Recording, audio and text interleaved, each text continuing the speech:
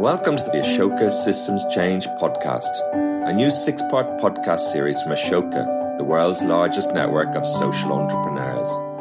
My name is Fergal Barron, and together with Odin Mullenbein, lead of the systems unit at Ashoka Globalizer, we explore some of the key ideas and approaches used by social entrepreneurs to achieve systems change. In these interviews, we discuss key dimensions of systems thinking, like approaches to collaboration, leadership, and crucially funding, through the experience of Ashoka changemakers working as systems entrepreneurs. I'm very pleased today to welcome Michael Sani to the Ashoka Systems Change podcast. In 2010, Michael launched Bite the Ballot in the UK, a non-profit social enterprise aimed at removing the barriers to youth participation and empowering young changemakers on a journey of political engagement. Under Michael's leadership, Bite the Ballot grew from an idea in a classroom to a national movement, coordinating record-breaking campaigns, changing laws, and rebranding politics among young and socially excluded communities. Bite the Ballot has been hugely successful, inspiring participants to register to vote in the UK, empowering, inspiring, and informing young people about politics through a network of digital platforms and a grassroots peer-to-peer network.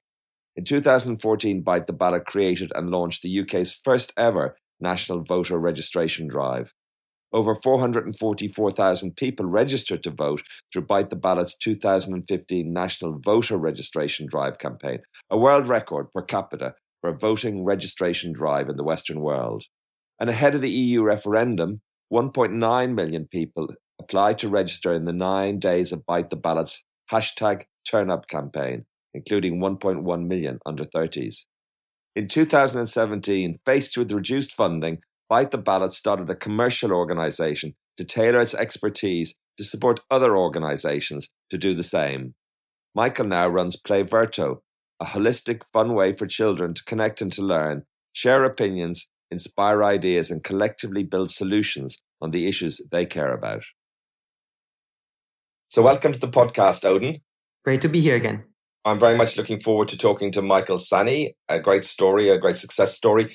Can you maybe just give us a few words in advance, a little bit of an overview of what you think is interesting here and what we should look at from a systems perspective? Mm-hmm.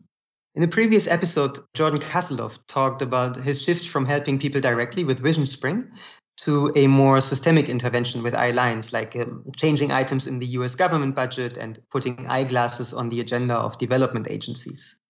While he was still working on the same social problem, his role shifted considerably. And the same is true for Jerubili Moria. In leading the international network, CYFI, she had a very different role compared to growing Aflatun in India. When we tell these stories, it sounds as if these shifts happened quite naturally, one logical step after the other.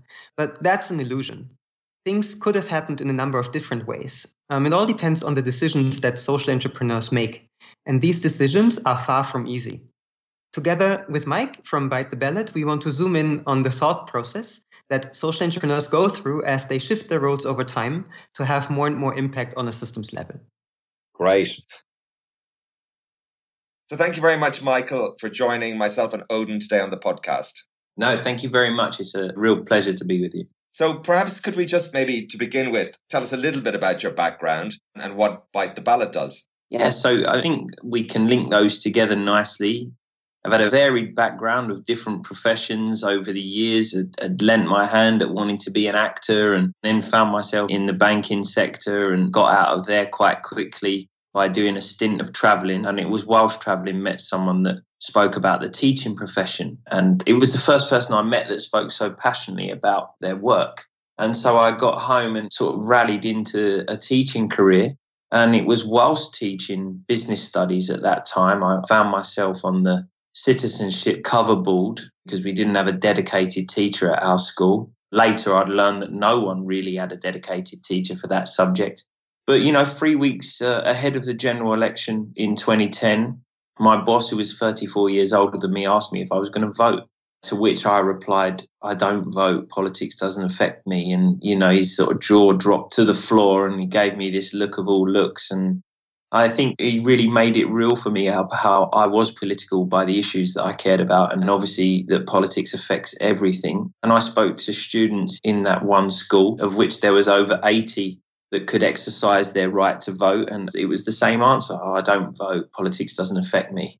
And that was how Bite the Ballot was born, essentially set out to really challenge the perception that politics is boring and not for the everyday person, and equally ignite their power to come together collectively to drive the politics that they want to be part of and the policies that they want to see. So, it's been an incredible journey, but one that I guess in the beginning was literally really around igniting the potential of a group of students and scale it up from there. I guess the length of the scale and the breadth of the scale, I had no idea I would take it that far, but it's been one that's evolved over the years, and it's been important to remain agile and almost have your North Star or your South Star, whatever you would call your guiding light, but be open to shifting strategy and changing in things, but to ultimately always be dedicated to increasing the participation of young and socially excluded communities, because they tend to be most affected by politics and least likely to be engaged.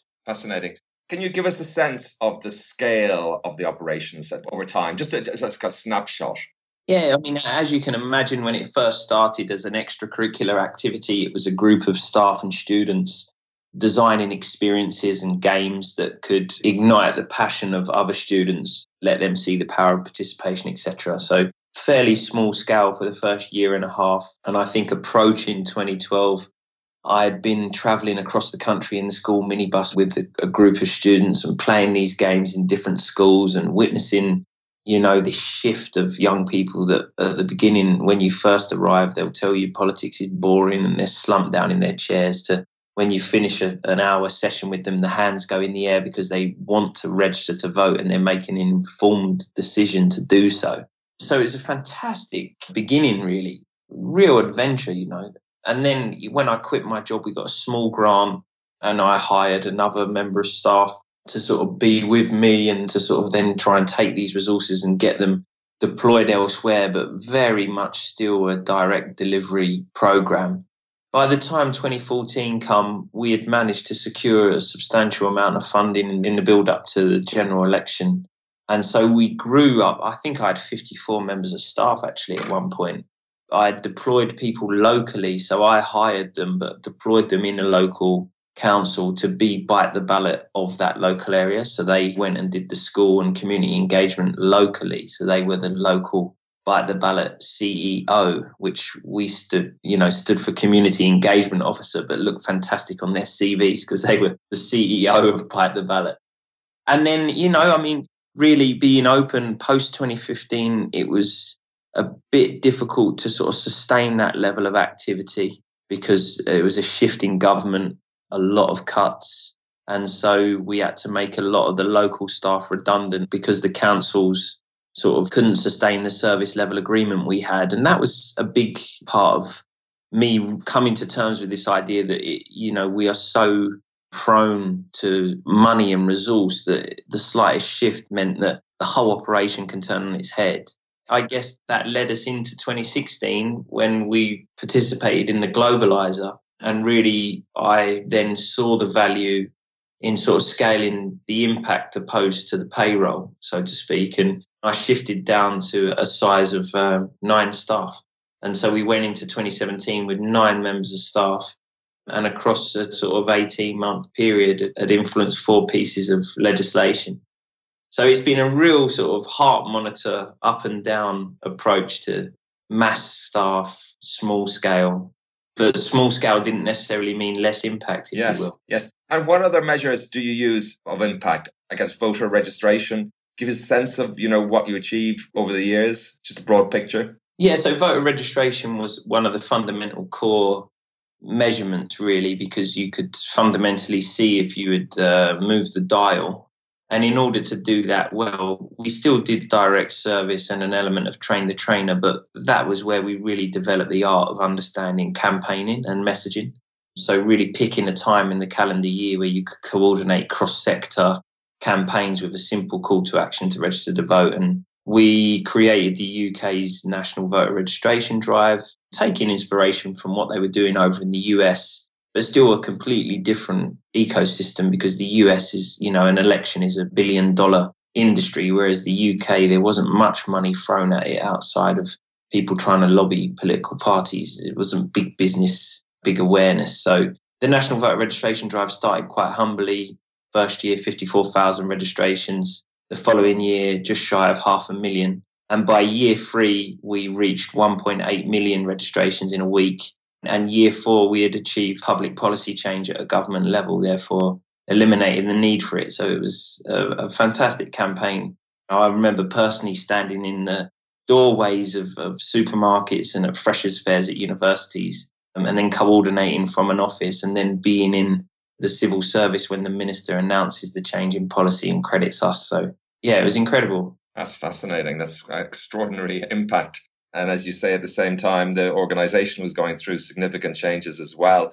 One of the things that we're very interested in, and you mentioned this kind of flexibility or adaptation over time. Now, before when we talked about this, you identified, I think, a couple of key phases in the development of the organisation. And before we go into detail, maybe discussing those, could you just maybe identify broadly what they were? I mean, I guess, at the beginning you were a startup, then a direct service provider. Maybe just a word or two on each of those 4 or 5 different phases and what they were about in a way. And then maybe we went into a little bit more detail. Yeah, sure. So, I mean, in the beginning, as you say, a startup, which was very much exploratory, testing the games and resources. Then a direct service provider. Effectively, really, the number of staff you had was the direct correlation to the amount of people you engaged, shifting that towards a sort of a campaign model. So key moments in a calendar year where you could then deploy resources and operate a little bit with train the trainer, but deploy resources far greater.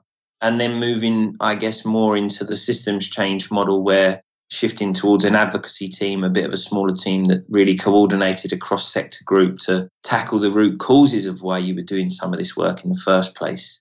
I would say they were the key sort of strategic shifts. Yes. And I take it that from what you're saying, that it's this latter phase that is where you're more working on systems. You see yourself more as a systems entrepreneur, I guess, and working with systems. Can you just talk a little bit about maybe just, you're changing your thinking a little bit from, as you talked about, direct service provider. And then when you started to get a sense that actually systems were really important.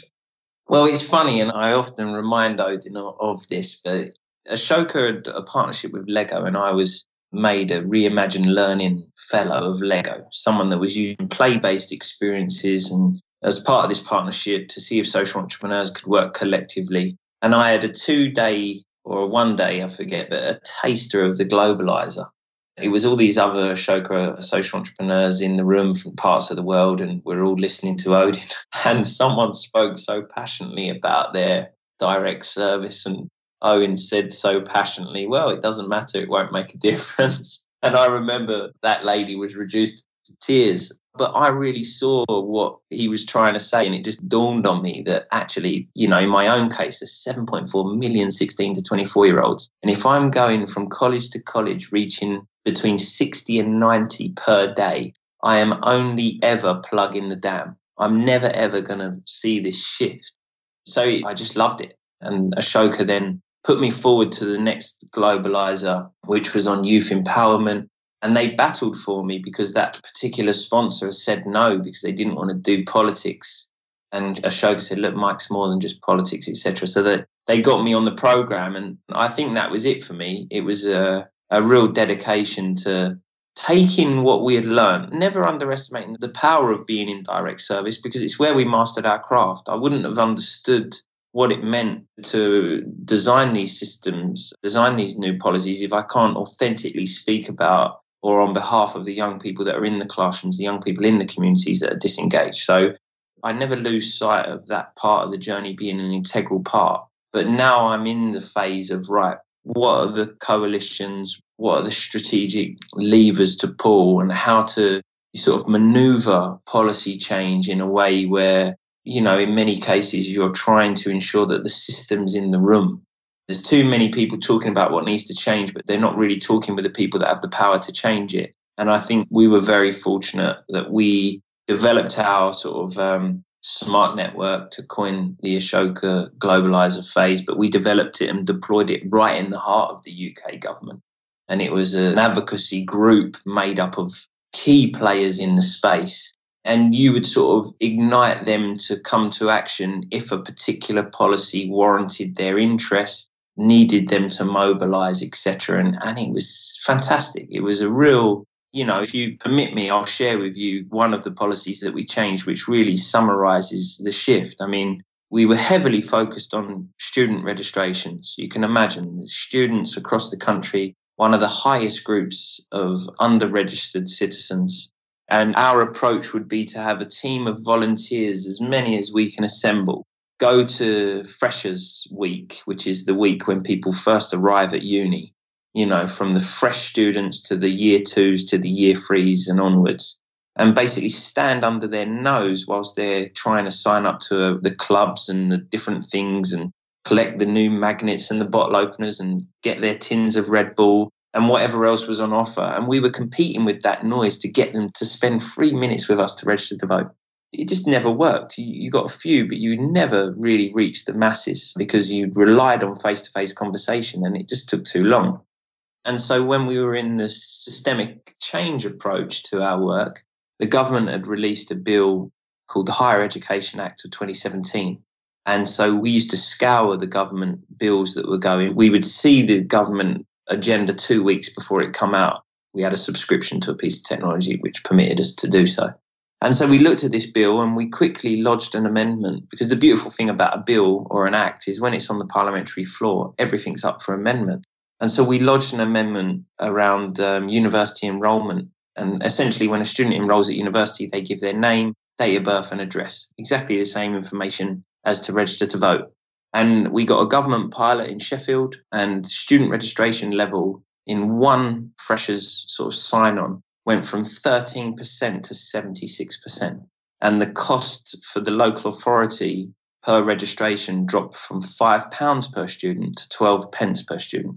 And so with that, we were able to use the different bits of data relevant to the key stakeholder. So we got 35 of the leading Conservative councils to back this amendment, not because it was an increase in student registration, but it was a cost saving, because actually the money spoke more to them. And so it was a fantastic strategic approach to understand which piece of information would generate the most interest from that particular stakeholder that you needed to align on this policy. And it came down to a vote in the chamber, and it went through and become national law. It went through by 2 votes. Gosh, that's a win. That's a success. You take them where you can, and a very contentious issue in British Parliament today. All of those points you made about amending bills and the closeness of these votes. That's fascinating, a very revealing example. I'm wondering if you talk a little bit about this development and how you saw your role changing. I mean, you've been very clear about your insight into the power of systems, but even, I guess, prior to that, you started off as a social startup and then as a direct service provider. So maybe if we were able to just talk a little bit step by step, you might have more or less to say on some of those developments, some of those steps. It'd just be interesting to get a kind of snapshot of how you saw things at the time. What were some of the factors? What was the information that you could see that brought you to see your role changing, if that makes sense? Yeah, sure. I think I touched on it in the beginning, but the experimental nature of the startup was crucial. It was really around co-creation of games and resources. And I say co-creation with the key people that would, be using them, teachers and crucially young people, students. And I think that never really left me. Every time we introduced something new over the years of Bite the Ballot, when we moved away from voter registration being the fundamental factor, because we quickly realised that when people were registered, they didn't know who to vote for. So we had to quickly create a whole program to help them make an informed decision. So that took us down the technological route. We were the first organisation to create and release a gamified voter advice application here in the UK. Got incredible figures. We released it a month before the 2015 general election and got 500,000 players. And the data and the insights were phenomenal. So that experimental nature had never left. But I guess I saw my role shifting sometimes quicker than the people that were supporting me saw it needed to shift. I'd like to get your perspective on that. So just talking about this, I guess, movement, in a sense, the social startup to direct service provider. I know these are continuums. There isn't a moment where, and you're a mix of various things at different times. I was wondering if you could talk a little bit about that, this thought process that went behind that. Yeah, I think it was evidence-based because I was taking groups of kids across the country, as I said, in the school minibus, playing games that we had created. And it was a group of young people from 13 to sort of late teens that had come together to create these experiential learning games that ended with a call to action to register to vote. And we took them to Wales and Newcastle and Scotland and everywhere else in between. And each time it was the same thing. People weren't interested when you arrived and said you were there to talk about politics. They registered to vote by the time you finished the games. And I think the more I did it and the more I realised that fundamentally mainstream education wasn't doing this. People weren't politically engaged unless you went to a more established or, elite education. We were failing these people because we would criticise them for not being engaged, but we weren't giving them the information to ensure that they had the level playing field to want to engage. So it was that evidence that made me quit my job, that yearn to sort of think, well, this is it. This is the calling, if you will. And then obviously having a stage then of everyone wondering why you're quitting a career in teaching and what's wrong with you, et cetera, et cetera. No one really understands what you're doing. And at the time, I think it's worth saying, I had no idea that was social entrepreneurship. I didn't know that until 2014 when I was introduced to Ashoka and they said, look, we're considering you to be a fellow. And so there was this, I think then you shift into direct service heavy, like how do we get our services out? And within direct service, there's an element of train the trainer and there's an element of digitalizing your resources and sort of letting them go as far and wide as you can. That was also a period of experimentation because you had to quickly be considering the next reason why young people weren't participating. Registration was one, information was another, face-to-face engagement in the community was another. So each time you stumbled across a hurdle, you had to quickly design a counter to that, if you will. So it's always been a part of that. And I guess, partnerships were critical, ensuring that you could come together with people that could mobilize your resources and take them further than if you was doing it alone.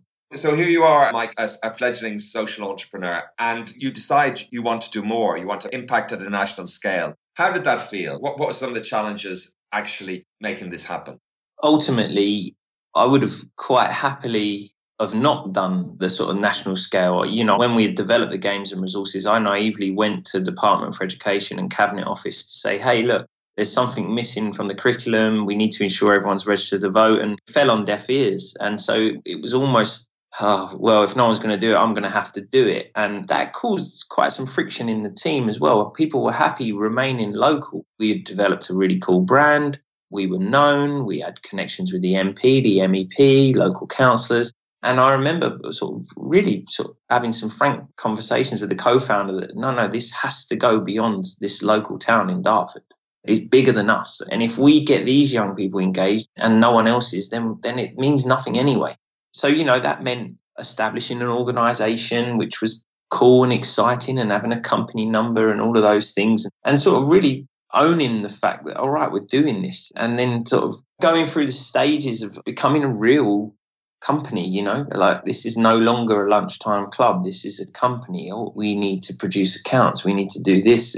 All of those bits that come with it. Far too many bits that come with it, in my opinion. The bureaucracy was a nightmare. I definitely didn't enjoy that side of it, but I never have. But, I did enjoy the idea of how do you think locally and act nationally? Like, what are the levers to ensure that you were culturally sensitive to different communities? What were the way you had to shift your resources for different parts of the country, depending on which type of person lived there? How would you figure out which issues would stimulate which communities? Because, it wasn't the same issue that sort of engaged and made everyone have the motivation to react. So that side of it was fascinating. And I guess I had the privilege of not being political. I didn't have a political education myself. I registered to vote at the age of 27. So the fact that I was always on the periphery meant that there was a tendency to never leave any stone unturned. And I truly believe that the beauty of doing that is you find the gems on the outside, which traditional people that come straight in on the top floor, having the same education, lacking the same cognitive diversity, and lack the agility to move because they're almost waiting for the handbook to tell you how to do so. I was forced to do so on many occasions. I felt like I had a grade A plan that was moving and it didn't move any further because a funder pulled out. Now, those were the crucial times. Oh, do we all go home and pack up and say we had a fantastic time, or do we go again? That constant resilience to recreate yourself, re-channel, say what you're doing in a different way to tick the boxes of another funder. It was just a battle. It was grueling. I think another consequence of that over the early days especially was I lost my identity outside of Bite the Ballot. I was just Mr. Bite the Ballot. X many hours a week, it consumed me. It was addictive in a way. Yes, and the impact, of course, over this period when you talked about it initially, something like 54,000 registrations, and then 450, and then nearly 2 million. Can you talk a little bit about what some of the changes were that you underwent then to change the scale of your activity? You touched on it a little bit before, but at this time, this is a remarkable transformation. Yeah, I can't take credit for all of those in a way because Parliament underwent a huge shift here in the UK and we moved from paper-based household registration forms to individual electoral registration, of which you could go and do it online. And there was a huge hoo-ha in the UK, and this was going to be terrible for democracy, but I literally saw that as an opportunity. You were giving me the opportunity to reach people online, and then they could take the action I'm going to ask them to do online. So year one, 54,000 registrations, that was literally people, volunteers across the country, clipboards, as I say, standing outside supermarkets, standing in universities, going into schools, physically making and inspiring people to fill in a form. We send the forms into the councils, the council processes the registration.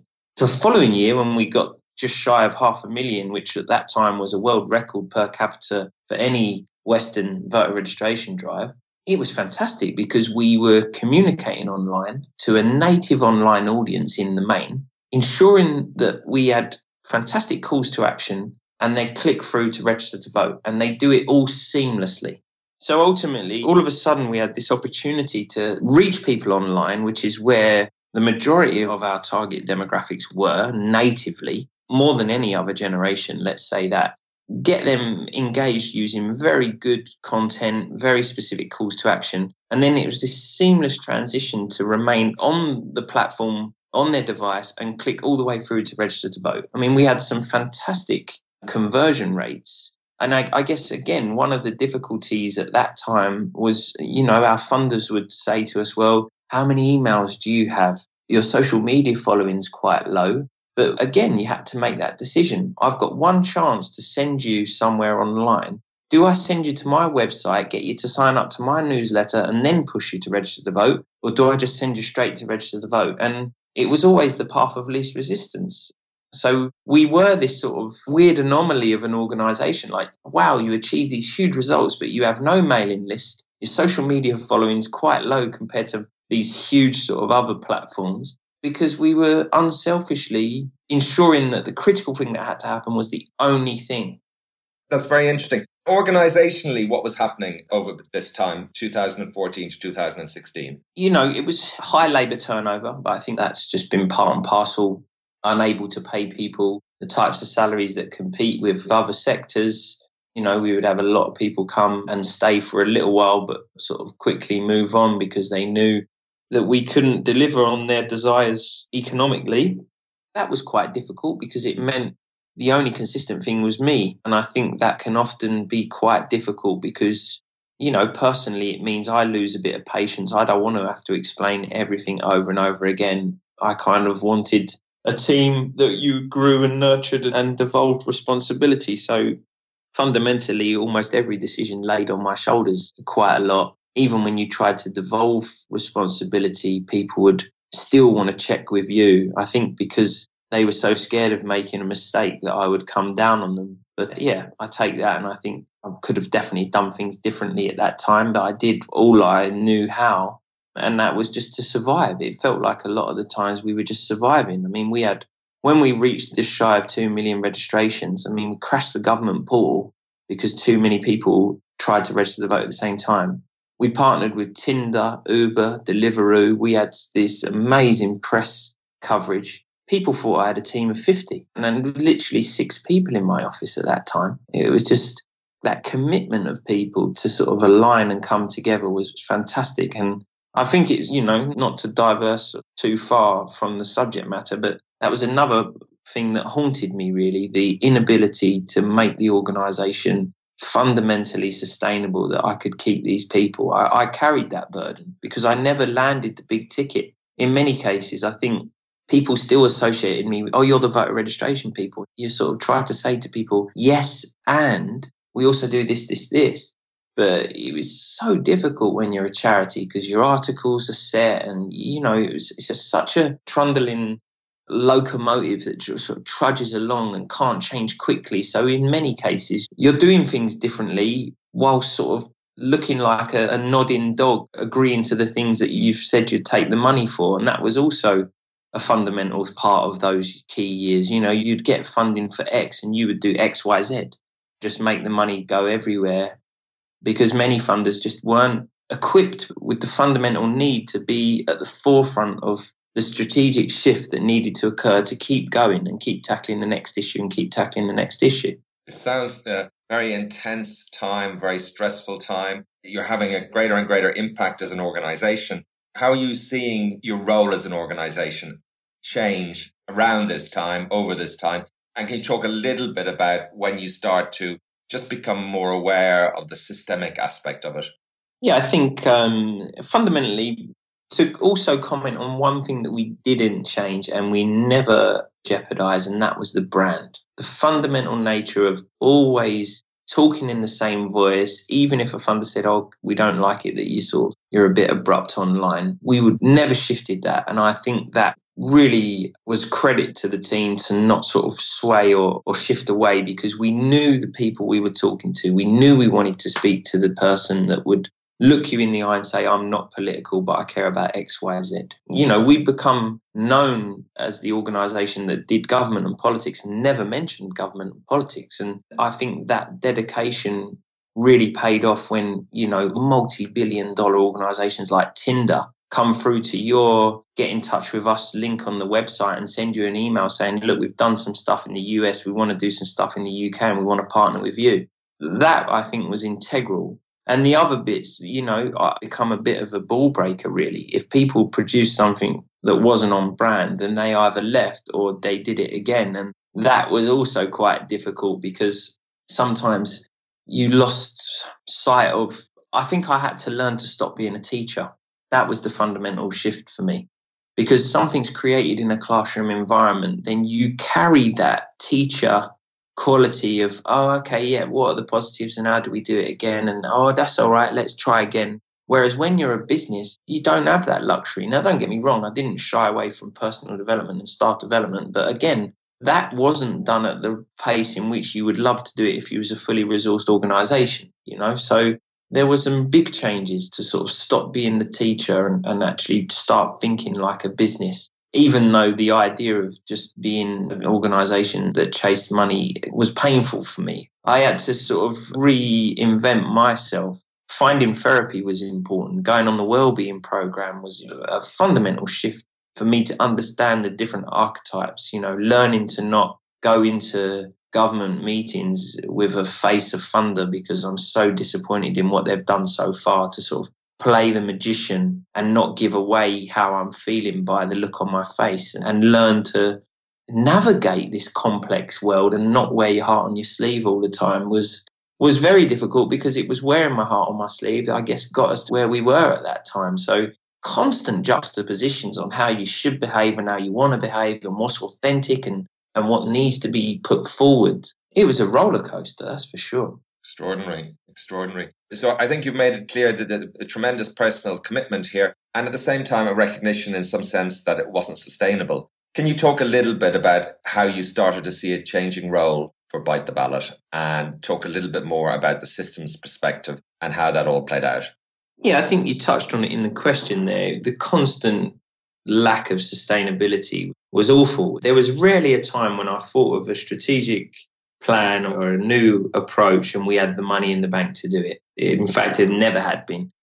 That rigmarole of going through that process of funding and convincing people and then being forced to put square pegs in round holes for their outdated reporting mechanisms. And I think that really moved my motivation to this idea of actually, I'd far more like to have a small team that deployed higher impact through thinking about what needs to change at a system level than constantly be redesigning new programs and new programs and new programs. So, I think it was almost forced upon me. I'd like to think that I would have got there, but the dynamics of the landscape almost force you in the direction you have to go if you're open enough to go that route. And for me, I think over the years, when something was put in front of me, a roadblock or a sign, in many cases, pick the right path. I didn't necessarily walk down it the quickest route, but I did shift and change, arguably, when no one else thought it was the right thing to do. I mean, I'm having conversations with my board that we were going to sort of close the campaigns team and really focus on research and advocacy. It was like pulling teeth. I dreaded board meetings because I didn't have the type of board that was invested outside of board meetings to understand the need to be agile, to really move and think about this idea of actually one day we might want to close the door for the very last time. What would that look like? People found it amazing. What do you mean you want to do yourself out of work? It's like, yes, if we manage to fundamentally shift the root causes of why we're here in the first place, it would be an absolute joy to say we're no longer needed. I would say I was forced and motivated to do the changes, partly because I knew I couldn't carry on. Personally, it was too much to keep going, keep being responsible for so many people's livelihoods, keep sort of the cap in hand begging mentality to run a campaign and know that by the time you deployed it, having thought of it, there could be 9 months in between and all of the things that come with that. So, yeah, I hope that answers your question. It was a combination of factors, but by the time I had shifted my mind to thinking systemically, and as I say, the Globalizer program was it for me. That was a fantastic 13-week program where each week we're thinking about the strategy, what shifts, what changes, how would we do this? And that was a crucial time. I think at the time we finished Globalizer, we might have had maybe, I don't know, almost 20 staff. And that was Christmas 2016.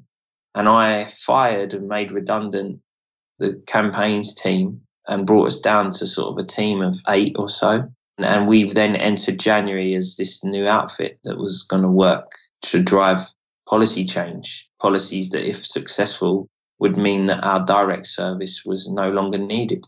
But that was tough, yeah. Even trying to convince people that you were making the right decision, knowing that that right decision meant they no longer had a job. I mean, there's some difficult conversation to have. But in your back of your mind, knowing that you're not here to create a livelihood for 7 people, you're trying to reach the 7.4 million. So, it's hard and no one expects it to be easy. And I guess if, sometimes I wish I could have had a bit more of a ruthless streak in me, but they were big moments that they zapped me of a lot of energy. And I felt incredible amounts of guilt actually at times. But looking back, I think it was 100% the right decision. And now today, we're even modeling how to do this to other people. I'm actually making a livelihood out of this now. This idea of how do you shift your strategy to change behavior, to change policy, etc., has been an incredible route. And I guess it just points to the fact that, you don't get to these places without taking the bullets, without the personal sacrifice, without the pain.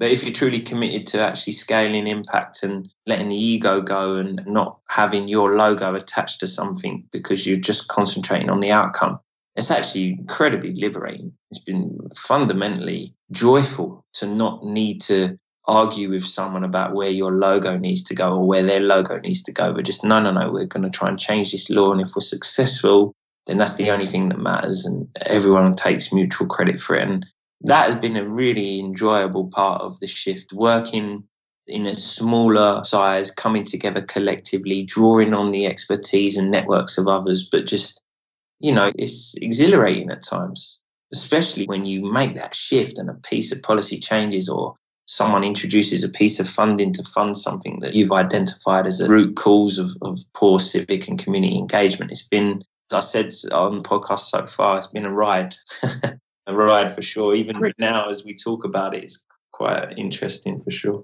Yes. Very clear your focus on the importance of working at a systemic level, working on systems change. How clear was it your role within the system, and how did that evolve? I guess it was clear in the beginning because I had the luxury of building a strategy over 13 weeks and almost was ready to deploy it. So that gave me confidence. Having the support of a team which kind of felt like my own but were external to me in Ashoka and Globalizer. And, you know, Odin will tell you this. He actually questioned my strategy in the beginning and I took him on and prevailed, which was extremely proud moment. But, you know, I think the role was predominantly convener. It was around introducing the idea of tackling the system at a root cause level to key players in the ecosystem, many of which I used to compete against for funding. So really coming with the sort of white flag to say, look, I'm no longer going for that same money. I'm not trying to build direct programs now, so that's yours. But where I want you to join me is in this network. And, you know, so it was definitely convener. I guess I was leading the strategy in many cases. So I was coordinating different people across different teams at key points in the calendar year. But ultimately, I guess it was trying as best I can to take some step backs at times, you know, really seeing if I had galvanized that network and that community so much so, and that they had embodied the steps we went through to achieve some of our strategic shifts and policy changes without me. And that's the place I find myself in now. A dedication to exit Bite the Ballot altogether, to close the company, but the all-party parliamentary group, which is our smart network, if you will, that lives on without me. We've produced a final report with key people that will take that forward. And the hope is that the root causes continue to shift and change. And I'm not there as the sort of convener or agitator or whatever role I played at key times, you know.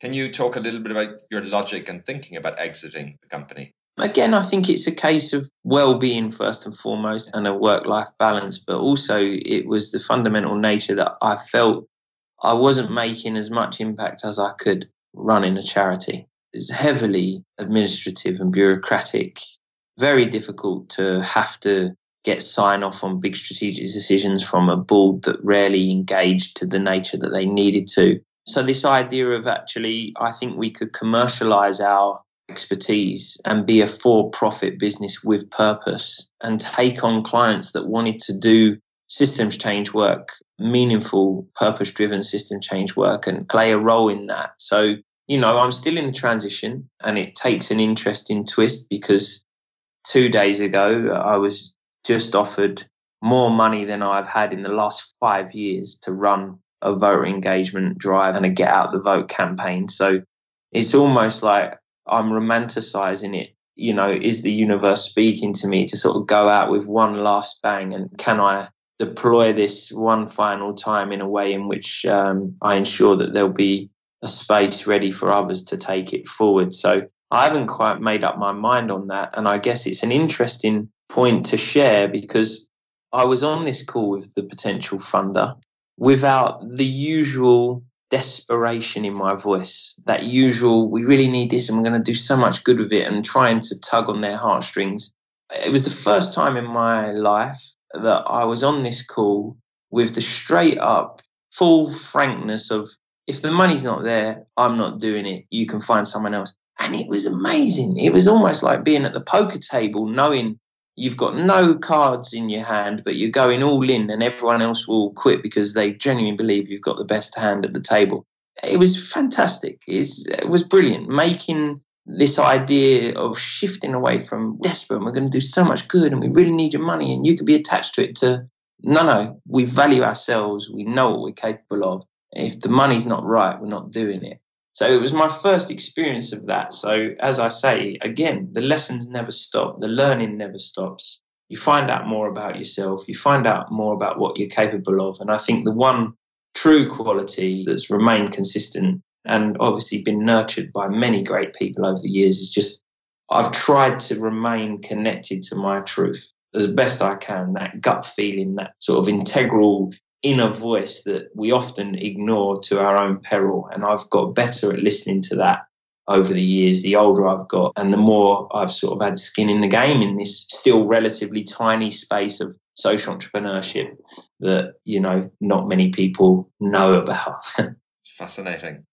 At the heart of what we're talking about, the smart network, can you talk a little bit about what the smart network looks like and how important a role it played? For me, it was amazing. The first time I did that sort of stakeholder mapping when we were considering what our smart network would look like, and that was incredible to see how many people were in the ecosystem. And then when you sort of map them together, how many people were at least saying they wanted the same thing. Incredible, when you consider their resources and organisation, their network. And what we were trying to do essentially was weave that together. Imagine a large needle and thread and they're all scattered and you're just going around and sort of linking them all to one piece of thread and then pulling the thread tighter when the parliamentary ecosystem really gave you the sign that it was time to mobilise. And for us, that was quite easy because it was around the parliamentary schedule, what was being debated, what research and select committees were on at any one time, and what bills were being amended. And we deployed our strategy around that. It was like we were ready to go. We knew we had a few fundamental areas: political education, voter registration. And I guess, every time we felt as though we could, quote unquote, hijack a debate with our data and with our network and the names on the network, to leverage parliamentary support, MPs, lords, baronesses, etc., to actually vote for particular policy shifts. That was incredible.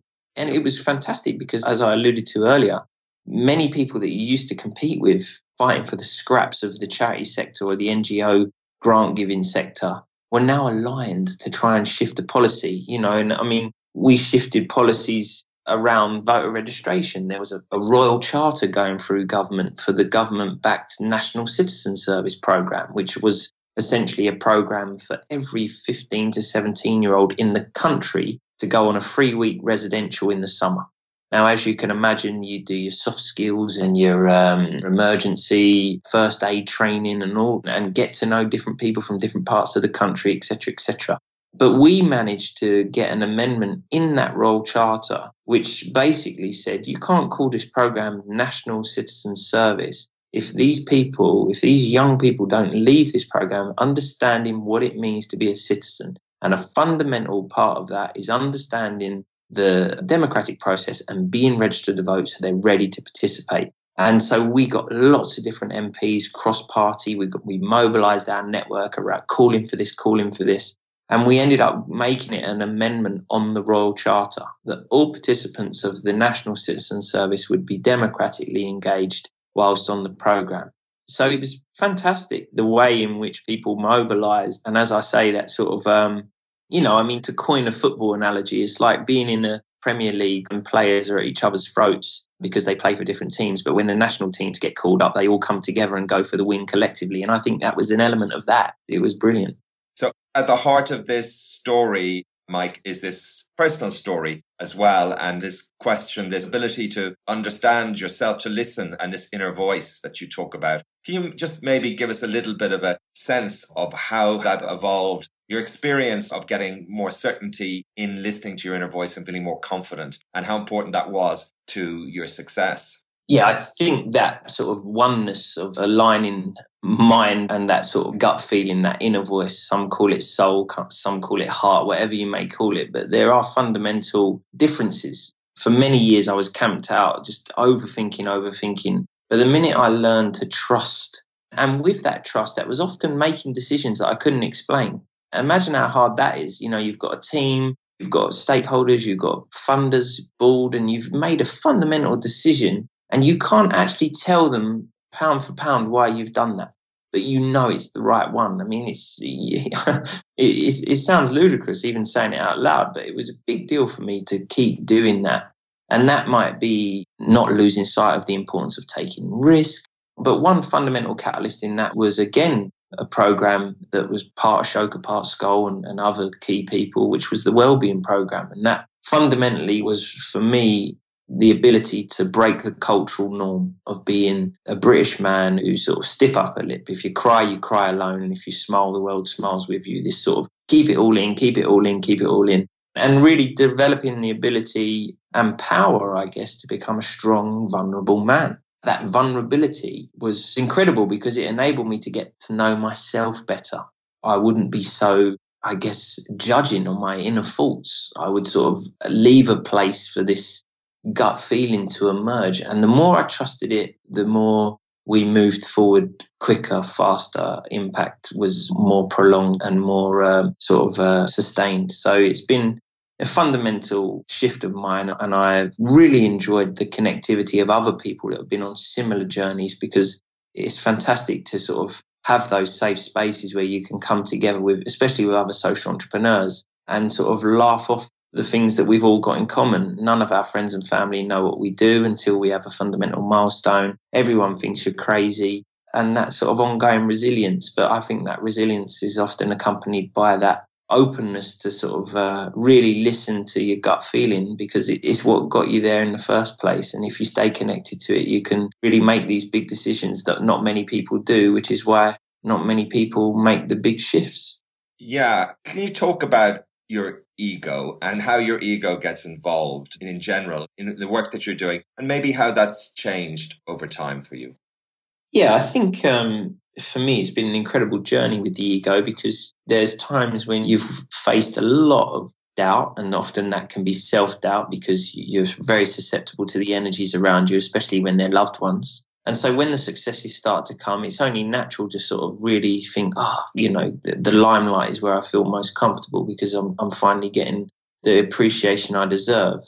But it's deadly almost to camp out there, because for me personally, moving away and letting go of the desire of having the logo everywhere or having my name on the quote or anything like that, as soon as I let go of that, there's a liberation, an absolute freedom to make decisions that are not based on exposure, but based on outcome. So, I thank my ego for where we've got to, and there's been some unbelievable moments. But keeping your ego in check and redeveloping your relationship with it so that it's not overpowering and over-consuming is, I guess, a fine thing to say, but I guess the journey is to try and remain committed to that. And that's been another part of this work that I've enjoyed, not necessarily needing to be the person associated to all the changes, even though if the sort of ecosystem doesn't allow you to navigate that easily, because sometimes the person that shouts the loudest gets the money, and sometimes the companies that have got the biggest exposure get the other funders. We sort of gravitate to it. So it's not always the easiest thing to do, but the minute you feel like you're aligned with good quality organisations, there's a collective nature to your work, then you can permit yourself to sort of not always have to say yes to the television interview or the quote and things like that. And you can make space for others to do it, because that's what keeps it collective. That's what keeps your partners valuing working with you. And obviously, in the end, that's what drives collective impact. Fascinating. Thank you so much, Mike, for sharing your insights, the great work you've done, and for being willing to be so open and frank about your journey. And wish you the very best success with your ongoing evolution and development. No, thanks. I appreciate it. Yeah, it's been nice. Often with these things, they're the sort of moments when you get to do the reflection that you don't often do, because you're on to the next thing. So it's been very nice, and I've appreciated the time, and thanks for the invite to come on. And I hope that, whatever I've shared can resonate with some people in some ways and some people in others. Yeah, excellent. That was a tremendous interview with Michael Sani. He's had a tremendous impact on the youth democratic participation in the UK. What stood out for you in the interview, Odin? Quite a bit, actually. But before I go into this, let me repeat a disclaimer that I mentioned in previous episodes, but it's just worth repeating. Providing important services to people in need is still very much needed, even as we think more about the systems that are responsible for these problems in the first place. For many organizations, reaching more people directly is the right thing to do.